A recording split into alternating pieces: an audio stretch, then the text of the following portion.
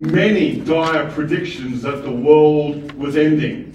Many Christians calling for all sorts of weird prophecies and such right across the world, because the skies literally went red. Back then, they didn't have mobile phones. They didn't have access to instant news like we do today. What they didn't know was in Indonesia, Krakatoa didn't just erupt. It literally exploded and caused everything to go, well, like that. It would have been uncertain times when you don't know what's going on. Uncertain times when you can't really say, what's happening here? What's going on? I mean, the skies are blood red. Who's ever seen that before? It was freaky times for them. But you know, for us today, it's kind of a similar thing. We might have instant access to everything, but I think that's actually made us worse. Having instant access to all this news has made us maybe more ignorant in the way we are responding to uncertainty. It's a funny thing, because there's one thing that is certain every year. It's Christmas. No matter what happens, December 25th will always come. No matter how long a year, bad a year, tough a year, great a year, doesn't matter, Christmas will come. And I'm not going to argue whether it should be the 25th of December or not. I don't really care. We are acknowledging that day as Jesus' birth. That's all it is. But it's far more than just that. For us Christians, we shouldn't be living in uncertainty. We should be grasping to what we know is certain. And that's why we're reminded every year of Christmas. Every year, no matter what's happened through the year, you come to that day, we're reminded of the certainty of our God. It's fascinating. At the time of Jesus' birth 2,000 years ago, there were equally uncertain things going on. It's hard for us to rationalize or even step into their shoes and understand how they felt back then, because how can we ever understand a culture so far removed from us, a history so far removed from us? We think we're unique in the space that we're in, which is why I usually get quite flustered with people who are quite insistent that we are in the end times. We have been for the last 3,000 years. But today, we want to be special. We want to think that we're in the worst. It's just as bad today. But it's actually been bad and tough all this time. And it's no exception at Christmas time 2,000 years ago. In fact, they were going through some major upheavals. And we tend to just ignore it because, hey, you know, we're bad off today. The problem with history is that they'll relegate our lives to a footnote. You know, 100 years, 1,000 years from now, there will just be a paragraph in a book that will say, yes, in the 2020s there was a pandemic. And that's about it. They got over it, they moved on. But they won't understand what we went through, would they? They can't possibly understand because they haven't lived through it. It's the same when it comes to this period of time. Now, in our Bibles, the Bible just ends at a certain point and then it re-picks up at another point. The point that it ends is when the Persian Empire pops along and sends the Jews back to Jerusalem and everything's great. But then we open up Matthew and the Romans are there. 300 years have passed. Now for us it's easy, we just keep reading. But for them there was a big change that happened in those 300 years. It's fascinating. We've got a lot of historical records in that 300-year time. Quite a lot. Because a lot has happened. First, the Persian Empire just took over. Along with the Medes, they destroyed the Assyrians, they destroyed the Babylonians. They were the big thing. They took over everything.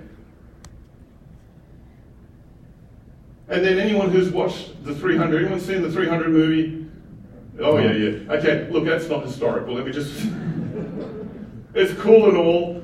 But history's just a little bit different there. But here are the Persians coming up against the Greeks and the Athenians, and the 300 of the Spartans stopped them in their tracks, or caused them to be flustered and all that. And it's an amazing story, an incredible story. But it is actually so important because it actually impacts us today. Because had the Persians defeated the Greeks, a lot of who we are today would be very different. Very, very different. Because coming right after this was this guy named Alexander the Great. He wasn't Athenian, he was a Macedonian king. And he just conquered the Persian Empire. He conquered everything. The Egyptians, he went almost as far as India. It was amazing what this guy did. But when he died, his empire fell apart, broken up into various, amongst his generals. But he succeeded in doing something that changed the world. He made us all Greek. So impactful was the Greek word that even the gospel writers wrote in Greek. Jesus would have known the Greek language, even though he would have spoken Aramaic. He would have known the Greek language. The Romans couldn't get rid of their gods, so they just took over the Greek gods. They couldn't impose their own gods because there was just so much Greek. Kind of like English is today in our world. Everyone has to kind of know English. It's just so dominant. Greek was the same in that part. You just changed the world. And it did some other things. In the midst of that, this city-state called Rome became a republic and a power in the region. And it changed everything. It had an impact on how people lived and what they did. But that didn't just stop anything. The Romans basically destroyed whatever setup the Alexander the Great and his generals did. He broke that all apart. And for the first time in over 500 years, the Jews could have an independent state. It was an amazing thing that happened. They were finally independent from anyone. They had no one looking over them. But of course, you know what happens when we've got no one looking over us? We end up fighting amongst ourselves. And the Jews ended up in a civil war. And because the civil war was so damaging, one party decided to run to the Romans for help. And the Romans don't really help anyone but themselves. And unfortunately, from that moment on, the Jews lost their independence and the Romans took over. They couldn't handle living together.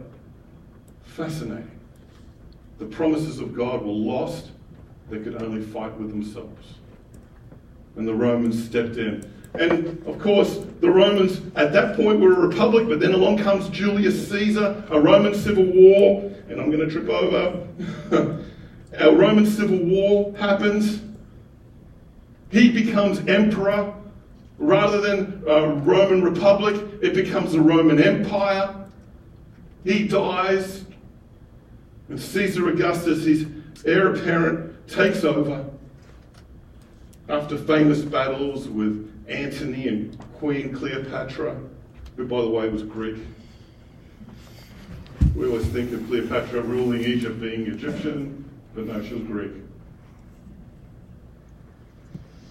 And the Romans install a king in Judea who happens to be known as the King of the Jews, but he's not Jewish himself. Herod was a Hasmonean. They came from the fruit of Esau, Jacob's older brother, Israel's older brother. And the promise that the younger brother would rule over the older brother flipped.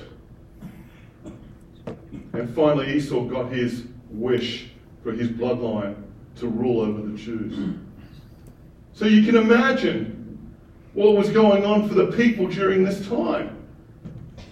You know, we have, like I said, a lot of writings during this time. If you think we live in uncertain times, these are just the Jewish books about end times that were written in that 300-year period that we have. that we still have fragments of today. Does that not just tell you that things were just a little bit dicey for them? A little uncertain? They wrote all these things about end times in that period of time. And that's just amongst the Jews. We have writings from all across the world about, especially the Mediterranean world, about people just becoming fascinated with end times because they really believed the end was going to come. They really believed that the times were ending. There's just too much craziness going on here. And the Jews in particular, they initially thought things were going to go great, we're independent, but now the Romans have come. And the great Roman general Pompey, who stormed into the temple and set up the Roman standards in the middle of the Holy of Holies. They thought the end was now going to happen. The Messiah was going to come. And he was going to settle the uncertainty. He was going to make everything right. So that from here on now we'll be able to live in certainty under the rule of our God. Pretty cool, huh? It didn't happen that way, though, did it? In fact, Luke, opening up the story of Christmas, says this: in those days, Caesar Augustus issued a decree that a census should be taken of the entire Roman world. This was the first census that took place while Quirinius was governor of Syria, and everyone went to their own town to register. Now, one thing we don't have here in New Zealand is when they give us a census, it's a bit of a pain, isn't it? You've got to fill out a form, and you've got to get it in, and that's it, right? In the ancient world, it was far more complicated than that. Riots happened. You know why? What do you think censuses were done for? Taxation. Census and taxes tell the people one thing: who's really ruling here. We don't think much of it today. We might complain that they're taking too much taxes, well, Americans do in particular. But hey, we just deal with it, we move on. In the ancient world, that was not the case, because the taxes didn't benefit them really. It benefited Caesar Augustus. Rome lived in lavish luxury while the rest of the empire paid. There were a lot of questions that would have come up for the Jews in particular. Questions of who's in charge. Is God truly in charge, or is it Julius Caesar or Caesar Augustus? Who's actually in charge? Don't we have the power? Hasn't God promised us this land? Who are these foreigners that are taking from us? Isn't God in charge, so we should step up? Shouldn't we? That's what some of them did. Around census times, there were always riots. Around census times, there were a lot of deaths. They wouldn't just throw rocks. Some of them would throw their bodies at the Roman soldiers. Who gets crushed in the process? Who ends up paying? Questions that challenged the ancient world. Who and what, when is this all going to change? When is this going to change? And what really should we be doing about this? What do we need to do here? We can't continue living like this. Does this sound familiar, by the way? COVID's done a number on all of us, but on Christians in particular. It's fascinating what it's done to us as a faith group of people. Because the ones I see protesting most here in New Zealand seem to be Christians, or people who profess to believe, leaders who call themselves Christians. They're the ones protesting. The issue up in Auckland just now with the blood transfusion, they showed a photo of the protesters, and a couple of the protesters had Bible verses. Wow. But they're challenged by these questions.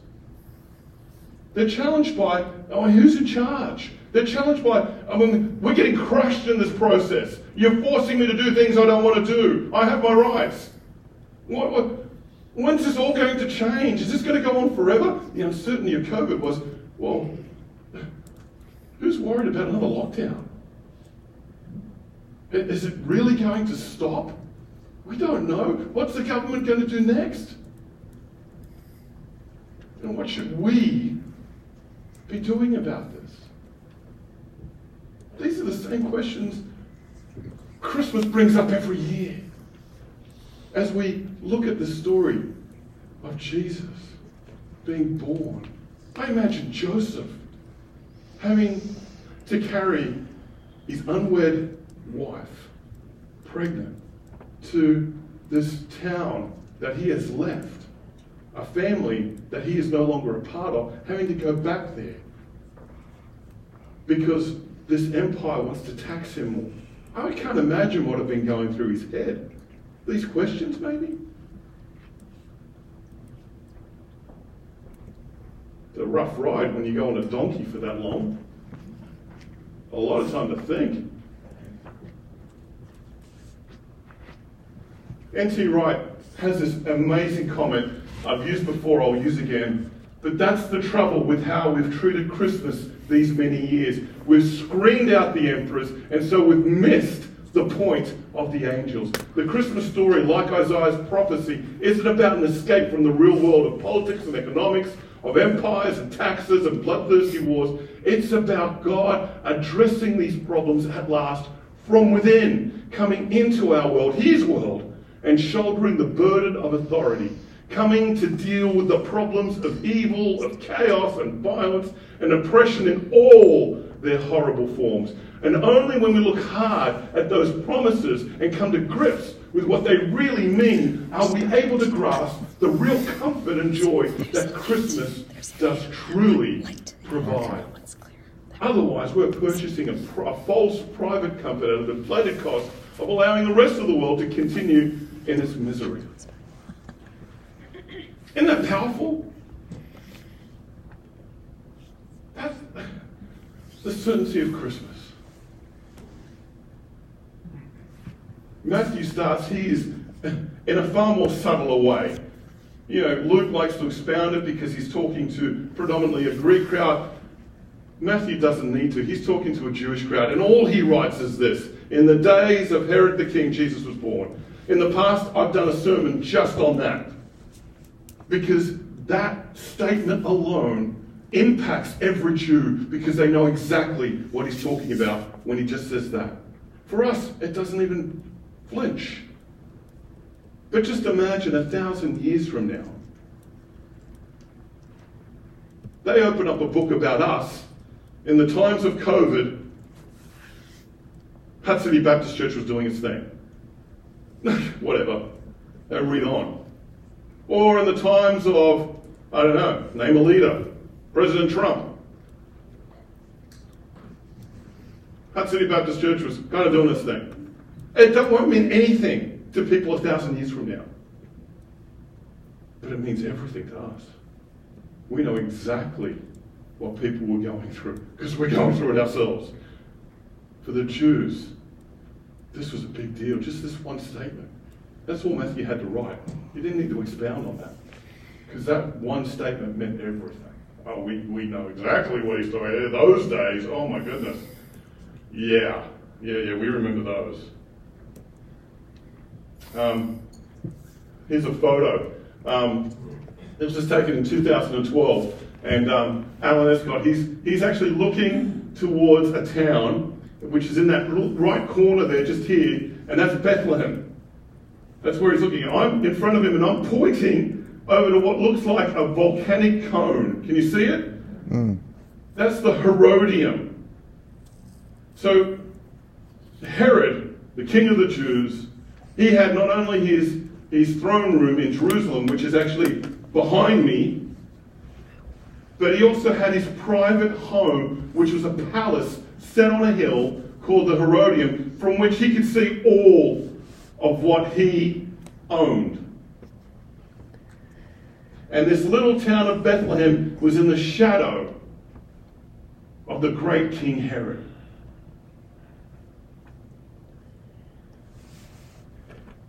It doesn't matter who is in that palace. It doesn't matter how big, how tall, how powerful. It doesn't matter what the Romans say. It doesn't matter what anyone says. God still reigns. From the lowest little crib, manger, at the bottom of nothing in Bethlehem, that is the plan of salvation. Oh my goodness, if that doesn't bring us joy, then in the midst of this whole world that felt like it was on fire for these people, in the middle of all of that, Jesus came. How much more is that for us today? Well, how much more do we need to be reminded that in the midst of the power plays of this world, we have the certainty of Jesus. Here's a question I want to ask you. I want to challenge you on. The topic of this morning is peace. And Jesus, when he's born, he's known as the Prince of Peace. I want to ask you, do you equate Christianity today to peace?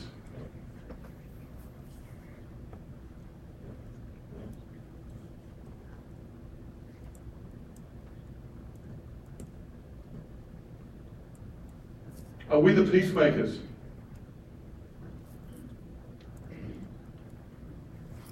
I'm really not sure we are. So while we live in the certainty of who Jesus is, we are challenged to bring peace. How? That's a whole other sermon. But the challenge I want to throw at your feet is this. Does the world know us as peace? When it feels like we're the ones that are carrying the torches and ready to light things up. And fair enough, we've got all those questions that we ourselves are challenged by. Just like the Jews were in the first century, there's a lot of uncertainty going on. There's a lot happening around us that causes us to think, what's going on? God, I've been following you how long now? It doesn't seem like anything's changing. It feels like it's getting worse. What's going on, God? And every year Christmas comes, and every year we're reminded.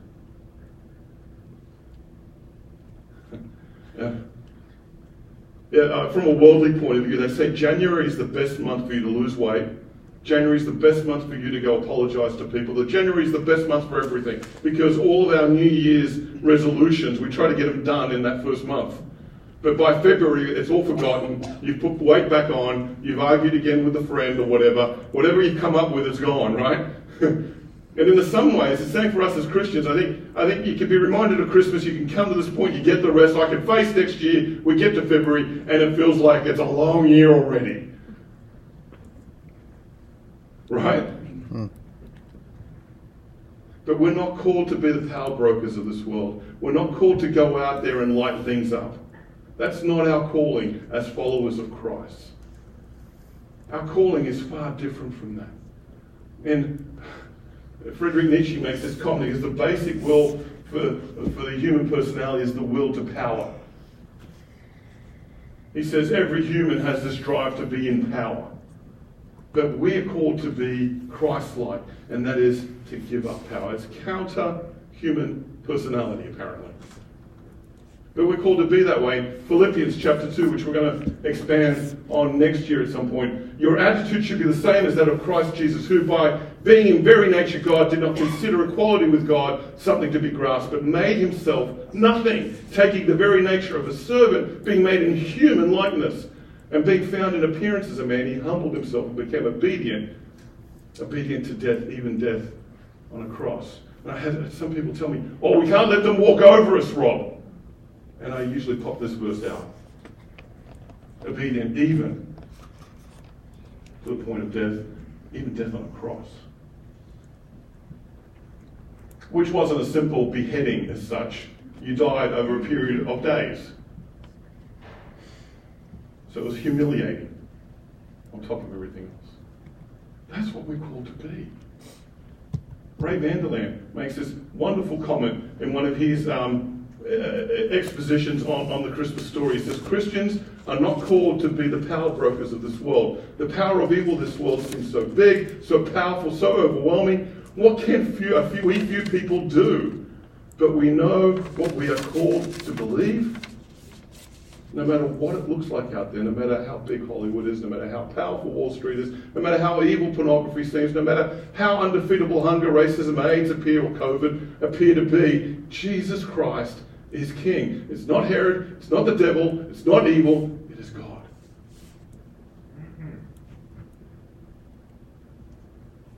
It is God. Again, another powerful statement.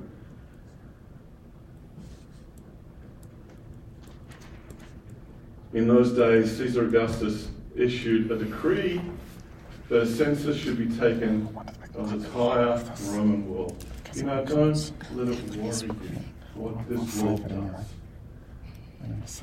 Let us be the bearers of peace and sharing the certainty we have in Jesus Christ. I'll share this every time, and it's going to get boring. You're going to hear me say it a million times. But I still remember the words of a pastor I worked for who was dying, and he looked at me and said, if we only had a 5-second glimpse of heaven, how different would our lives be today? We want that certainty. Well, let me give it to you. It's Jesus Christ. And in this season of joy, hope, peace, and love, be reminded that there is joy no matter what's going on. There is hope. Hope for something more than just this. There is peace found in Jesus Christ, and that you are deeply loved by a God who loves you. So much so that he sent his only son to be born in a manger, a feeding trough for animals. Worshipped by sorcerers, and those shepherds who couldn't even get into the inner courts of the temple. The outcast and the weird. The world will think of us as outcast and weird. That's okay. We have a certainty in Jesus Christ. Thank God every year Christmas comes, huh? That break in the year. We're reminded that with all the uncertainty around us, there is certainty in Christ. I ask the music team to come on.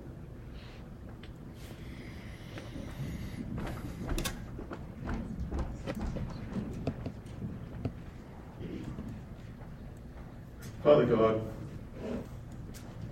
in this season and time, may your peace reign in our lives. This year's been a rough one. There's no doubt about that, eh?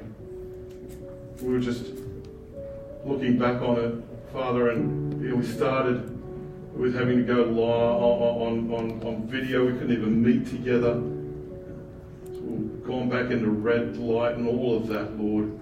And then the war in the Ukraine and all sorts of things. It just doesn't seem to ever let up. But that, honestly, is the nature of the world, isn't it, Father? The nature of the people who need you. And peace can only be found in you. So I pray for us, Lord, as we grapple with the uncertainty of our lives, that we might stop, Lord, and lean on you. Forever a certainty. And that in this season, we claim that peace for ourselves and our own hearts, for our own homes, peace for the people we encounter, that we can share your peace.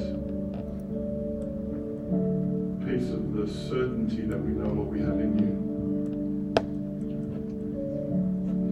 We follow the Prince of Peace, Jesus Christ, our Lord and Savior. Thank you, Lord. Christmas comes every year. Every year we're reminded.